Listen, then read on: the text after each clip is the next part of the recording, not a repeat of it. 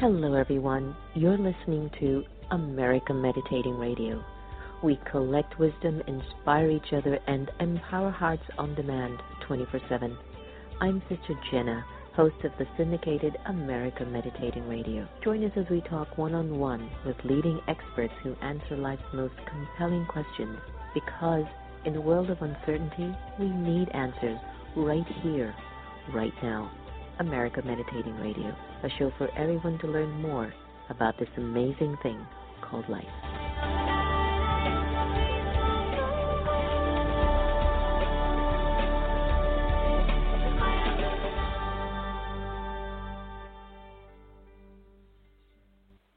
In this meditation, I invite you to become aware of the two types of consciousness that reside within the soul.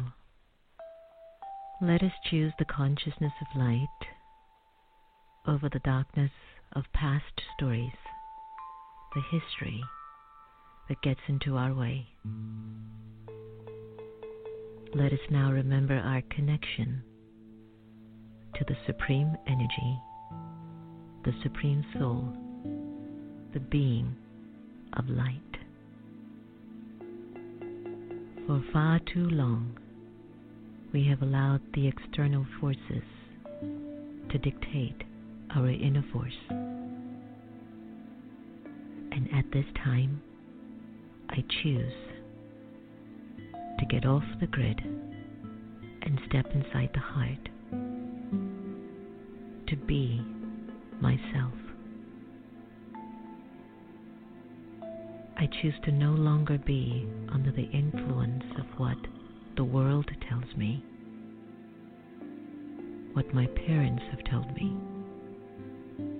my spouse, friends, or anyone who has been a negative influence in my life. In this meditation, I stand strong in the original, eternal, imperishable worth of the soul. I, the being of light, the soul of power, I step into the heart and I become a being of love, a being of light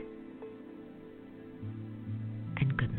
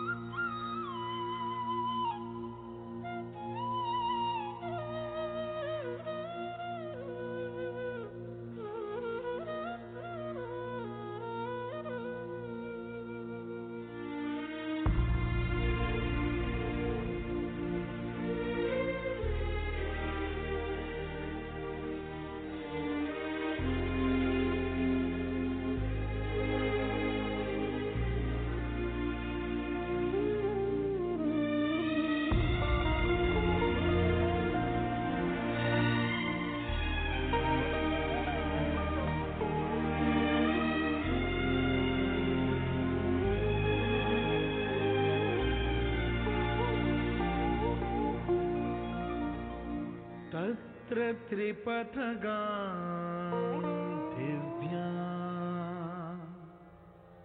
शीतदोया अशैवना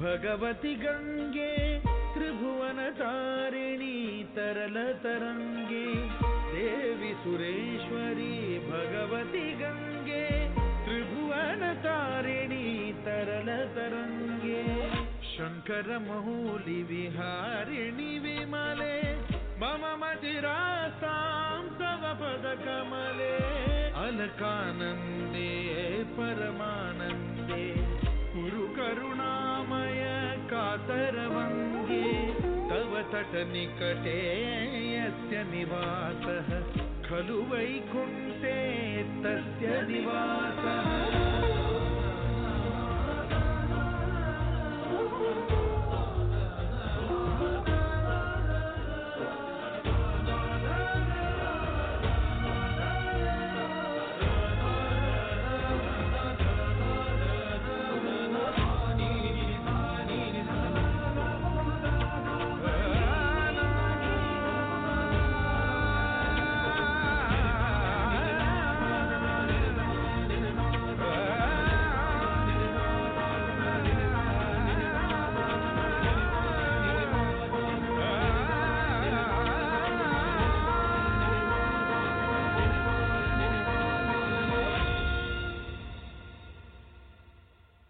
I hope you love that track. Welcome, everyone. You're listening to America Meditating Radio. I'm your host, Sister Jenna, and that was Ricky Cage, Grammy Award winner. I think he was the third or the fourth Indian to ever win a Grammy Award and the youngest.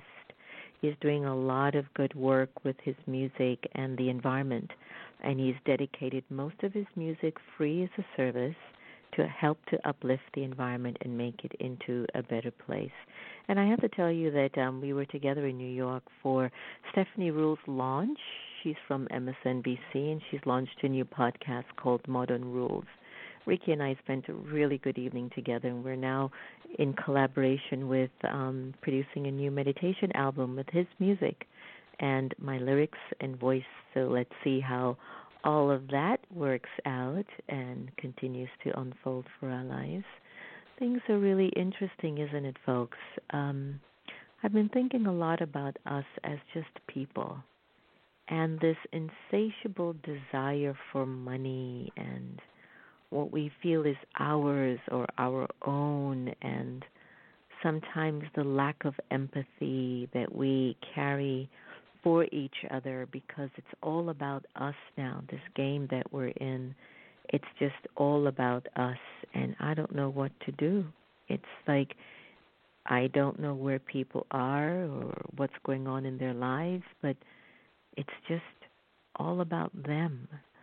And sometimes you get to a point that you wonder why, what, where, how do we cope with the current climate? And that's the main reason why I'm a very strong supporter of meditation, reflection, journaling, paying attention to inspiring conversations, classes, learning from people who have been there and done that, who have stepped forward and who have made the mark in life.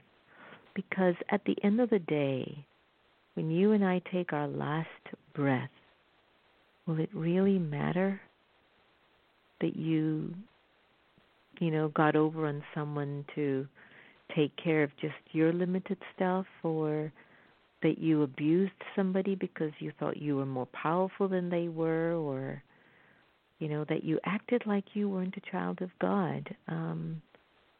Will it all matter in your final breath when that soul has to slip out of that body? Will you really be at peace with the choices that you've made? It's a question that I'm asking you to contemplate on. It's a really deep one for me. There's so much going on in America, so much going on around the world. People are struggling with just life. Everyone's struggling with life, with just being a better version of themselves. And each time I go back to looking at what we're doing to ourselves and how we are, it just seems like we're compromising so much of our spiritual freedom for material worth or material possessions. And it just seems so useless, Hmm. But there's always hope, and there's always what they say, a pot of gold at the end of the rainbow. And I'm going to continue to at least have the flip side of feeling like, why is it that people are just so driven in a way that it doesn't seem to benefit the greater picture, even though all of that is supposed to happen. But it's like there isn't this care, this love, this understanding, this empathy of life, this need to value people. It's become a less behavior. And I'm asking all of you who are listening today, just do something kind, generous, open, and loving to another person. Donate. Do charity. You know, as you all know, America Meditating Radio is a charitable radio show, and it's a non-profit. Take care of the show. Enjoy the guests, the music, the meditations. We support over 9 charities from America Meditating Radio. We do that from the heart. That's all that matters. So let's find a way to rethink the way we see ourselves, understand ourselves, but also understand each other. Here's Free of Attachment from my Inclusion Revolution meditation album, which you can also acquire on iHeartRadio, Spotify, and Amazon and elsewhere. Take a deep breath.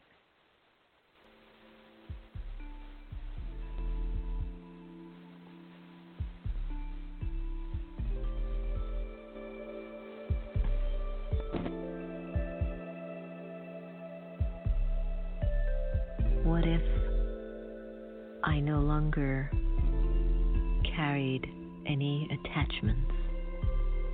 Attachments about who I think I am or how someone else perceives me, or attachment to my country or my gender, attachment to a religion. What would it be like to be free of attachments to labels and to simply be loving? So just for a little while, I invite you to let go of attachments. What if I was no longer attached to my name? How does it feel? Let go of your attachment to your gender. You're no longer a man or a woman. Let go of your titles. Let go of your nationality. And experience yourself letting go of even your religion. Now let go of your body. If I don't have a name, a gender, a title, a nationality, a religion, or a body, then who would I think of? And who would think of me? It would be the Supreme Being that would think of me, and I would think of the Supreme. In this meditation, I invite you to sit in an experience of unlimited freedom in real inner power. Now gradually observe how the soul feels as it puts back on the awareness of the body, nationality,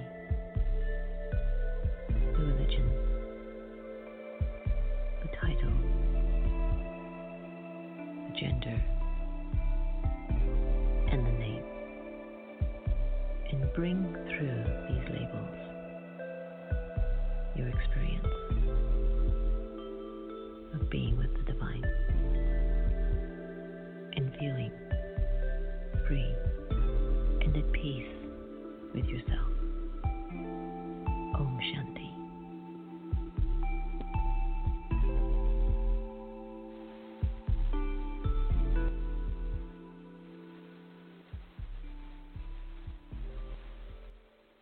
Welcome back, everyone. What a perfect moment of reflection to seep in the conversation that I had earlier. and just the invitation and the need for us to rise up and begin to come from a place inside of the personality that is going to last for a very long time.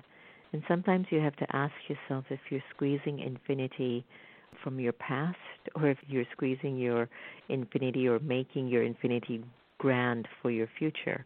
We've got to start to rethink what it means to be alive and who we really are.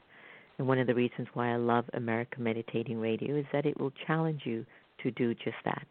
Today I'm very happy to welcome our next guest.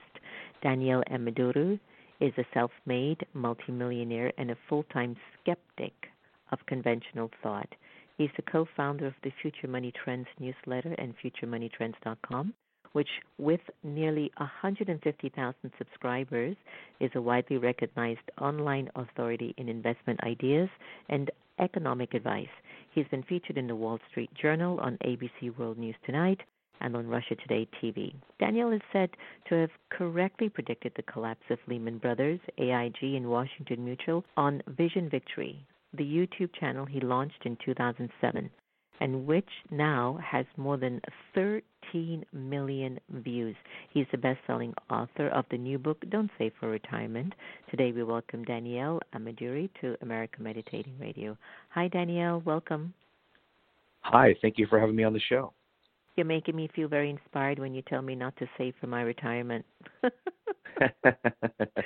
You're like, well, I've got that part down easy. Exactly. So I understand that at a point in your life, you didn't listen to your own advice, and you made some pretty bad bets with real estate market in California, which wiped out so much of basically your entire income and savings. So what happened, and how were you able to rebuild your wealth, Danielle? Well, a lot of us probably can connect with this, and I was young, and when I turned 18, it was the year 2000, and I had bought my first home a few months out of high school, and of course, if you're 18 years old and buying a house in Southern California in the year 2000, what are you thinking? What's going through your head 4 or 5 years later is that you're a genius, because of course these houses were going up like crazy. It was the biggest bull market in the history of the United States for housing, ultimately becomes the biggest bubble. And I was buying, my first one at 18, second one at 19. Then I bought 2 at 20 and, 5 or 6 at 21 and then just kept buying more and more. And unfortunately, I just was getting as much leverage as possible, borrowing as much money as I could to buy and get these houses, because my only experience with these is that they went up. Most of them, in California, going up 10, 20,000 a month. So right. That made me overly confident in my abilities as a real estate investor, and that ultimately leads me to completely imploding. And every penny that I ever made between the year 2000 and 2008, I gave nearly all of it back. By the time 2008 was around, I was sitting in a bankruptcy attorney's office. Luckily, we didn't file bankruptcy, my wife and I, but I mean, it went full circle. I had to start from scratch. Wow, that must have been hard at 18. I remember when I bought my first house at 19. And the feeling of accomplishment, right? I mean, at that age, what do we know other than to live the big dream, right? And to make everything work out for us. And then all of a sudden, we begin to realize that there is a system, and we are a part of the system, and we can get trapped in that system. And that happened. And that definitely happened during the housing collapse. What have you found to be perhaps the key to achieving financial independence? And particularly, has things changed during this particular climate that we're in now financially? I think in the sense that there are always opportunities in front of us, whether you're in a bear market or bull market or whatever what the climate is for the economy. I mean, today a lot of millennials say that it's hard, but it's you have to consider that they could also adopt this beautiful environment that they're in when it comes to technology. You can start a business for $10. You can start a podcast for free. When I say business, $10, you go to GoDaddy. And I mean, I did stuff like that, and that's how I got my start. But the question of what is the most important thing about being financially independent, I would say it was a change in my mindset of instead of investing and speculating on things to go up, I started buying things that made me money, and I really made it a rule. and I've got a big sign in my children's homeschool room about buying financial assets that cash flow being a very, very strict criteria, because when I had to hit reset and I was looking at, the next 30, 40 years in front of me, I was like, man, that really sucks. I don't like this idea that I need to just save money and wait to be free for 40 years, 30 years. I didn't like that idea. I'm like, there's got to be another way. And that's what ultimately put me on this journey with my wife on really trying to mimic what wealthy people invest in, as well as having a very sustainable life. That thing that blew me up, having too much debt in 2008, it actually became one of the best gifts in my life, because that scar is so ingrained in me. I guarantee you, ask me how much debt I have right now, is none. So I'm much more prudent, and I focus on sustainability. Very nice point that you've just made. What are some key habits that can help us in our daily lives today? First of all, I love the show, meditating. I start every day just focusing on what I'm grateful for. I meditate with my entire family, my 5-year-old, my 8-year-old, my 9-year-old, and we focus on just starting the day with appreciation. Because, I noticed you can't be – I always tell my kids when they're mad or something, I was like, just start thinking the things you're grateful for, things you're thankful for, because you can't be mad if you're in an appreciative state. So that is one habit. I start every day with my family, and we just focus not long, 5 to 10 minutes on what we're thankful for. Another great habit, especially for people who are looking to become either financially free or just more comfortable financially, is really saving a larger amount than you're comfortable with, especially in the beginning, and become a disciplined saver. And saving actually after a while becomes fun, and you actually enjoy it. And maybe you'll be that frugal friend or cheap friend or whatever, but hey, it's a lot of fun saving money. And then the most important habit of all when it comes to finances, I think you need to get in the habit of buying income. So our brains are conditioned from lack of education in the public school system and from our parents. And then, then you run into the conditioning of Wall Street, where, hey, give us your money and trust us with it for 30, 40 years and it'll work out. Well, the Wall Street people have yachts. They're driving great cars. They're living in penthouses. I'm not hearing any of that going on for the clients. So forget about Wall Street and start living with a rule that unless my investment mails me a check every month or every 3 months, I'm not buying interested. It, because not interested. That's what the rich people. That's what rich people do. Rich people preserve and have income. Right. So then, talking about preserving and have a lot of income and waiting for that checks to come in, I've been very interested in cryptocurrency. Everyone always goes, Sister Jenna, why are you interested in Bitcoins and cryptocurrency? I go, I think it's the future. I just intuitively feel that there's something about it, and I always ask folks who might know a little bit more than me a little bit more about it. For example, I've been watching Ripple. I've been looking at some of these trends and movements, and I'm noticing like a company like Ripple, it's not moving at all. It moved like a year and a half ago, and that was it, and it just hasn't moved. And then I'm looking at the Bitcoin right now. It's just stayed stable at about 8,000 or 9,000. It just won't move anymore. Is cryptocurrency or Bitcoins really the future? Is it going to really make it? I think the blockchain is already happening. It's being implemented through many corporations, Fortune 500. The Catholic Church even has its own cryptography and blockchain to keep track of its members and its churches. Facebook is coming out with one, JP Morgan. So I have no doubt that the blockchain is being implemented throughout the world already, and it is the future. It's happening right now. Now, as far as the cryptocurrencies, futuremoneytrends.com, my newsletter that I share all my personal finance stuff, that was one of the first letters to ever profile it at $13. And I remember going there to a conference. I think it was 2011 or 2012, and it was just a few hundred guys in Vegas. And I remember walking out of that building going, man, the next Steve Jobs or Bill Gates was in there, because no one was in there to make money. They were in there to change the world, whether it was people who wanted to have more privacy and peer-to-peer transactions without government or banks involvement, or people just trying to go to that next level of trust and communication between people. It was people, and when you got a bunch of people trying to change the world, that's what's going on with cryptocurrency, my money is there. So I just will say this to the audience, that it is speculative. This is not like buying a gold bar. This is not buying Walt Disney Corporation on the New York Stock Exchange. It's either speculative. So if you buy them, buy Bitcoin, buy Litecoin, buy Dash, and these smaller ones if you want. But just know that you are speculating. And I would never invest anything that you're not willing to lose, because it is pure speculation, and we have no idea what the government response or the central bank's response is going to be to these private currencies. Right. Now, in one of your television programs on YouTube, you talked about Hive blockchain. You think it's still a number one choice? Yeah, Hive is a great company. It's one of the first mining companies for the cryptocurrencies that you could buy on the public markets. Now, like Bitcoin, you actually saw it. It went from 30 cents to $6.75, and then it crashed all the way back down to 30 cents. And, it's just like with these cryptocurrencies. They're volatile. The public companies that hold them are even more volatile. But one of the things I like about Hive, or a few things, is number one, they have a first mover advantage. They're owned by Fidelity and very large institutions, ETFs. So they're kind of the one that a lot of the institutions go to. It's ran by a guy named Frank Holmes, one of the most stand-up CEO chairmen on the planet.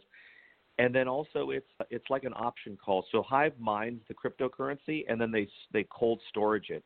So that's one of the reasons why they don't have big revenues, because they're not selling their cryptocurrencies, they're holding them. So you can imagine if Ethereum gets to, say, 1,000, 10,000, and Bitcoin gets to 20, 30, 40, 50,000, that is going to revalue what Hive is worth, because they're holding and hoarding onto a ton of cryptocurrency. Unlike Ripple.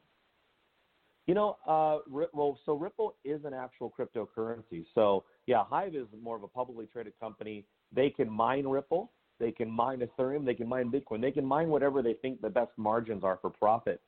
But now Ripple or Dash or Bitcoin, those are actual cryptocurrencies.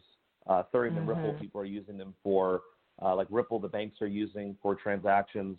Ethereum is like a platform that, for these smart contracts as well as other cryptocurrencies to base their platforms off of. I'm just really excited about that particular area, because I remembered a friend of mine, he started with his investments in Bitcoins about maybe 7-8 years ago, and now he's literally a billionaire. And it's not that because it's just the money, but it's just this pressure that you have with IRS, governments, this, that there's just something that gives you an element of a sort of freedom. And I feel that when I look at Bitcoins or cryptocurrency, it's the people's money now. It becomes the people's money. And my heart always feels like it's time for everyone to just have a break, to get a chance that they don't have to really save for their retirement. It's the title for your new book.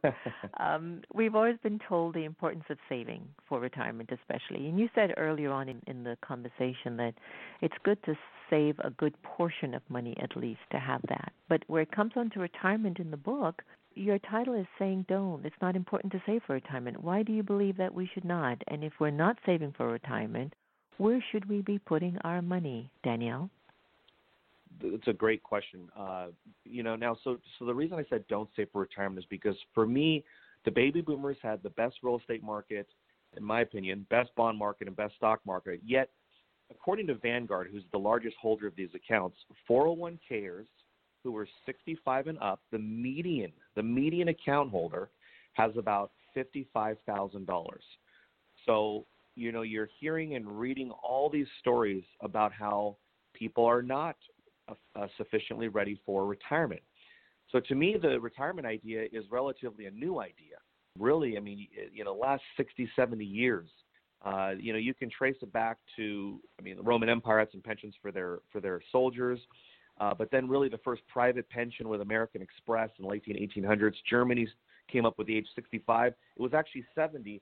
But a politician was running against another one and thought they could get more votes if they lowered it to 65. That's where these numbers come from. And then the 401k, that came out basically in the 70s and was implemented in the 80s. So a lot of these things people treat as if this has been around for thousands of years and this is exactly how you need to live your life. And it's just all untrue.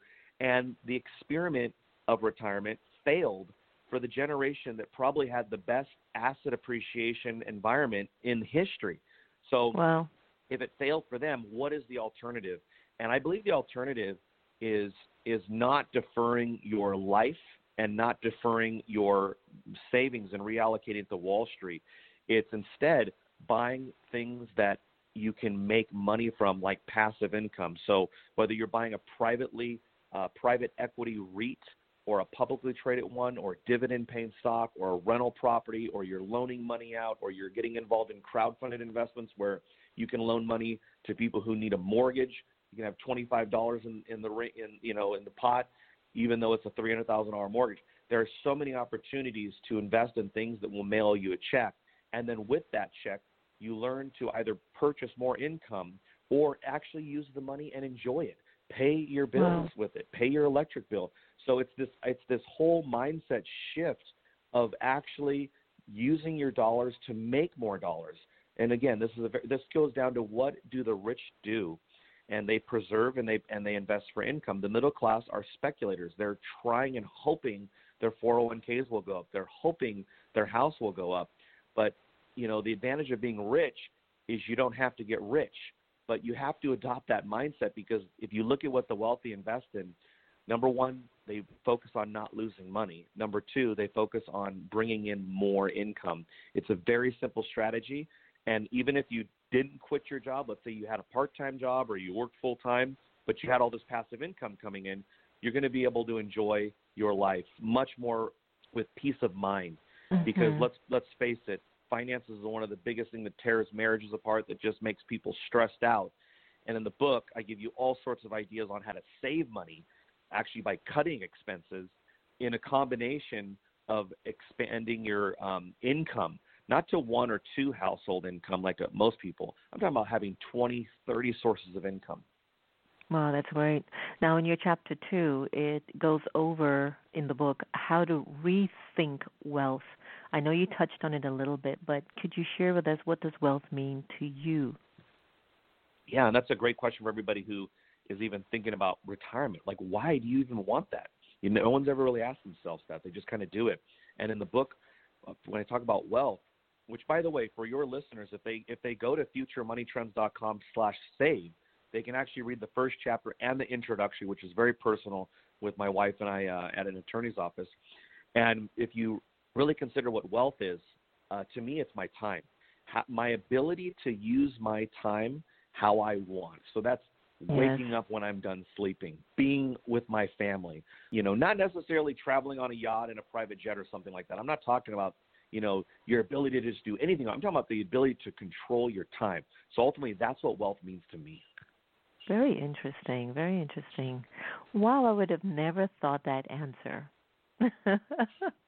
I would have never thought that answer. That's fantastic. The stock market has been doing really very well, and some analysts are predicting, as they always do every few years, an eventual crash. What are your thoughts about this? Are you optimistic about the stock market? I think an eventual crash is a safe prediction, right? Because these things happen. But I don't see a stock market crash or a recession in the near future, just because everyone is predicting one. And if you look historically, you'll never have a scenario where everybody's telling you a recession is coming, everybody's telling you a crash is coming, everybody's telling you to get ready for it. Or in this situation, like the media is almost excited about a stock market crash. So that right there off the bat just lets me know that there's just not one coming in the next 6 months or next year here, because everybody's too prepared for it. And honestly, once you put that in somebody's mind, it can be a self-fulfilling prophecy, but can also cause people to cut back a little bit to where they stave off a recession. So I honestly don't think a recession's coming, or a stock market crash, just based off of the simple indicator that you're never going to have a crash or a recession when everybody's telling you it's going to happen. So how's the book doing so far?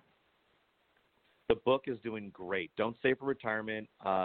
It's an Amazon bestseller in about 8 different categories. We came just shy of being a Wall Street Journal bestseller, but I'm very happy with it. I started the book out a few years ago. I was with my wife. We were doing our trust and our will, and we had everything set up, in case something happened to us for our children. And then I was like, but what about how we live our lives, how we did what we did financially? And so I was like, we need to create something. So initially it was going to be like this family manual, kind of this story. So half the book is my wife and I's journey, and half of it is exactly what we're doing right now and how we had that mind shift change in wealth and how we invest and how we use money. We really teach our children to focus on using money as a tool. Not the money is not an end. It's not the end goal. It's just a tool. But you have to teach someone, whether it's a child or an adult, how to use a tool. Otherwise, they're going to misuse it or confuse it. A lot of people think that just having money is going to make them happy, which it never does. We don't have to go on the show come on, guys. We all know all the big movie stars and people who have harmed themselves, even though they on the outside look like they had everything they could have ever wanted. And money is not a good goal. And really, if you focus on your purpose, what do you really want in life? That's really kind of how you can kind of really build your life the way you want it, to where you can control your time and have that motivation to do the smart things with your money, because you know that it's more important to be free than to have a Gucci bag or a BMW. Yes, of course. I mean, I think if we look at money in the form of energy, then we begin to make conscientious choices about not only the way we earn it, but the way we share it. And the sharing of it is such an important factor in the way that you value it. Because when you share it, I think for things that are of benefit and long term, and you have children, and I'm sure that you think every day about their future. And so the way that you share and create money and just the energy around it is mostly maybe for their well-being, for their future. And I feel that we need to do that more. There are a lot of people that tend to look at money at a level of just gathering a lot just for themselves. What do you think about individuals who do that and don't necessarily donate or share their abundance? I'll give you a great example, actually. Mm-hmm. Yeah, I have, and it's going to be might not the answer everybody's looking for. Okay, so let's take a guy like Bill Gates. Bill Gates created Microsoft. Microsoft changed the world. And, literally, like you and I are having this discussion because of companies like Microsoft, where they made it, PCs user-friendly for everybody.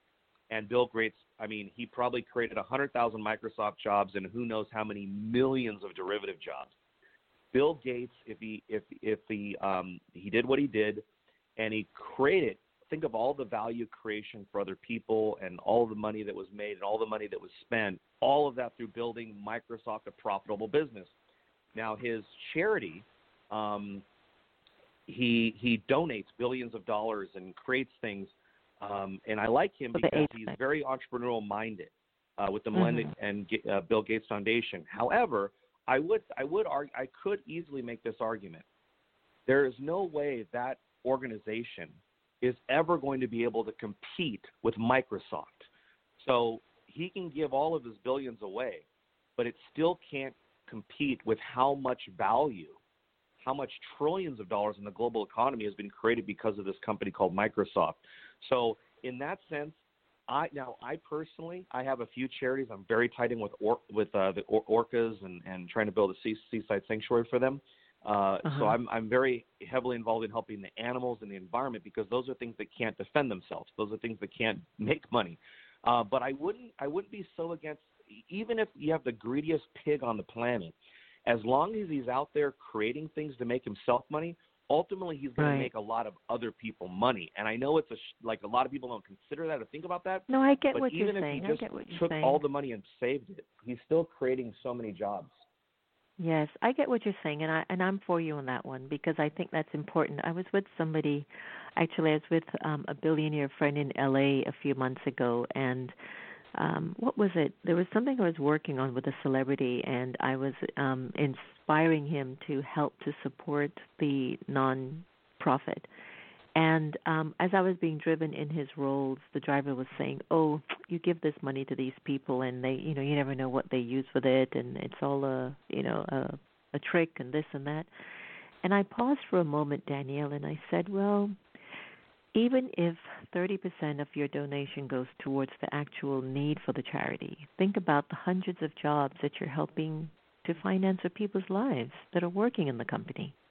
So no matter what, you're generating money. And then my question to him was, well, what are you doing with yours? And basically, again, it's not my business, but that if you're just sitting on it with nothing of inspiration with it, then what is the purpose of having a lot of wealth if it's not able to be shared? And again, or create something that changes the world. I'm with you on that one, that it's time that we do something to change the world in a way that it just inspires so many people's lives. So I'm with you on that one. So I think everyone who listens to the show will hear you on that. Let's talk a little bit about gratitude and how important it is to be grateful for what we have instead of just pursuing our desires for more. I almost think that gratitude is the secret to life. I really do. Yeah. I have it written all over my office here. Thankfulness, and a line that I learned from Tony Robbins. Not just a line, something really to understand. And I have it written in front of me on my wall. Is everything in life is a gift. Even the worst things have led to the best blessings of my life. And I always tell my children that when they're going through a hard time or a struggle, or even when my wife and I are going through something, I look at, the reason I met my wife is because we met in karate. The only reason I was in karate was because on the last day of 8th grade, somebody came from behind me and punched me, embarrassed me, and knocked me on the ground. And it was a horrible day, but it caused me to join karate. Fast forward, my wife is karate. If I wouldn't have been punched in the face and humiliated, which was a horrible day, I would have never met my wife, and I would not have my life that I have right now. So that is one thing I really encourage people to go back and stop just being thankful for the easy things that are easy to appreciate. Start going back to the hardest things that you've gone through in your life and start being grateful for those moments, because those are the moments that made you who you are today. Absolutely. There's darkness. There are treasures in the darkness, without a doubt. Have you ever had some of those days, even now, let's say within the last 2-3 years, where you've just really felt down, and even though you have everything, you've got a beautiful wife, beautiful kids, your company's doing well, but you woke up and there's just something bothering you inside. You might not know what it is. It might be a need for more. Who knows? But you just had a down time. If so, what did you do to get out of it?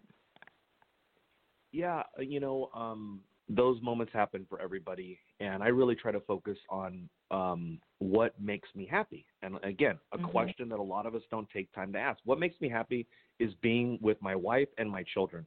So what I'll try to do is, like, first of all, before this interview, we were all sitting around the couch just chatting for about 30 minutes while me and my wife and I drank our coffee. Then we watched a little bit of Shark Tank, because that's like religion around this house. We love Shark Tank.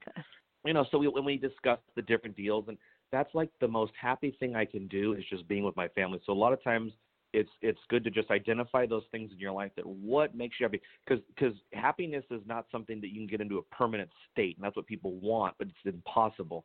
And but you can reignite those things that do make you happy, and those people that make you. And oftentimes you will find it's the people. One of the hardest things I've gone through my entire life happened about 3 years ago, and that was the death of my father. And that really, was very difficult to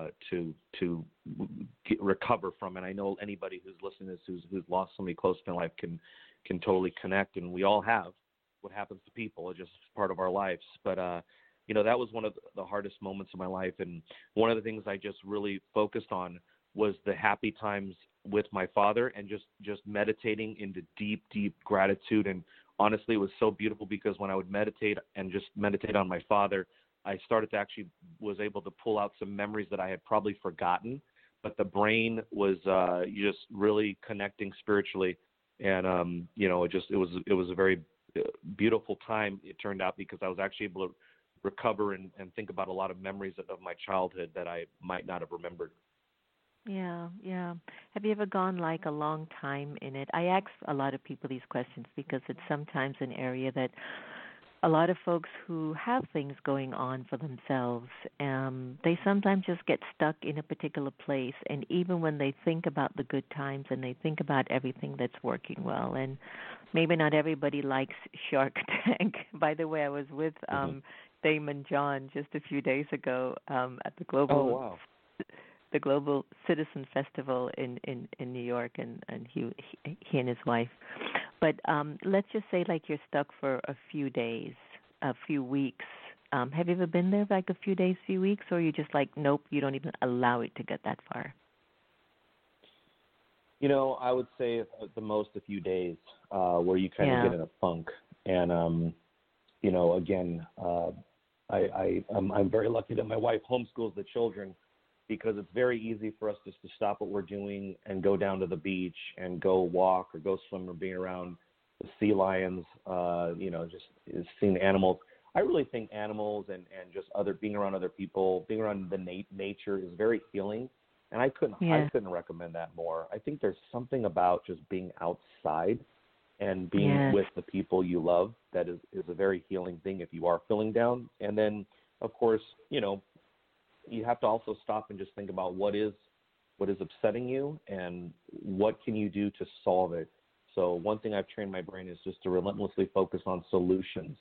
There are no problems. Just, you know, what is the solution? What can I do? What can I alter? And a lot of times it's ugly. Like you might, like maybe there's a person in your life who's just dragging you down or upsetting you, and you just have to do what you really know what's uncomfortable, but you might just have to just disconnect from some of those people. Danielle Ameduri, you're just a treat. You're a jewel, and we want to thank you for joining us on air today. Leave us with a website where we can find more information about you and your work. And if you are ever in the Washington metropolitan area, please let's do a book signing at the museum. I'm sure our audience would absolutely love you. Well, thank you very much. My best place to go is futuremoneytrends.com, and if they'll do /save, /save, you can actually get the Weekly Wealth Digest free, which is basically different stories my wife and I share, as well as things we're investing in now, as well as the first chapter and the introduction of the book. Beautiful. Thank you so much, Danielle. All the very best to you and your family. That was a pleasure talking to you. Thank you so much. Same here. Bye-bye. You know, through the voice of someone, you can know the nature of their character and their energy. And I've felt that with Danielle Ameduri. So if you want some more information, go to his website at futuremoneytrends.com and his website. But also his book, Don't Save for Retirement. Get into that.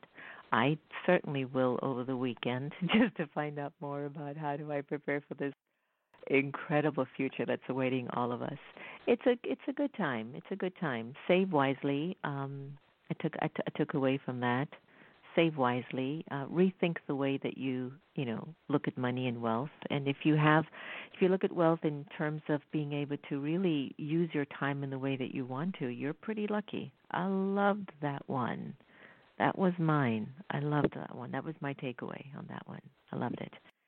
So I hope you've enjoyed our conversation. Remember, no one can take away your happiness unless you give them permission. And we really are here to love each other the same. So we should do that a whole lot more, definitely.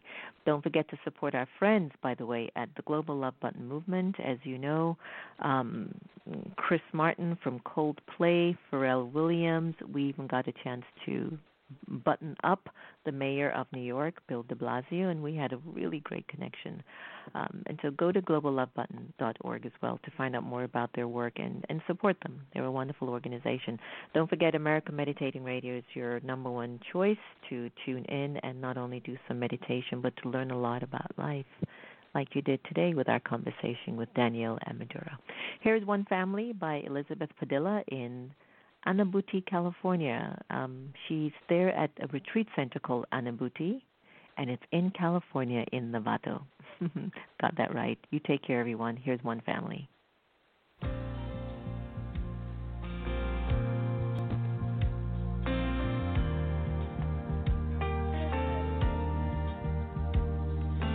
Light on the horizon, off the starboard bow, feel the spirit rising, hear the mighty shout.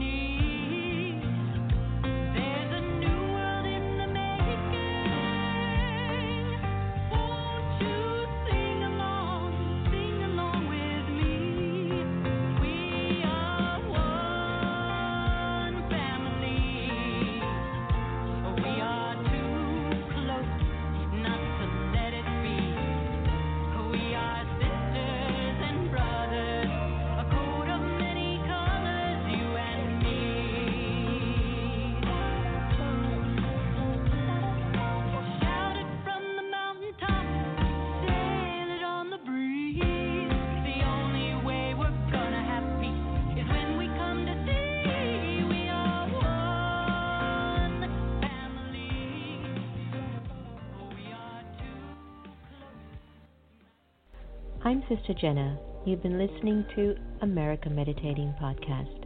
You can follow us on Twitter, Facebook, and subscribe to our YouTube channel. Did you enjoy that conversation? Because you can also listen to it on Spotify or in iTunes, 24/7, anytime, anywhere. I do trust we all have the inner power to become our very best. When we listen with curiosity to learn more, we grow. So thanks so much for tuning in, and do be easy on yourself. Take care.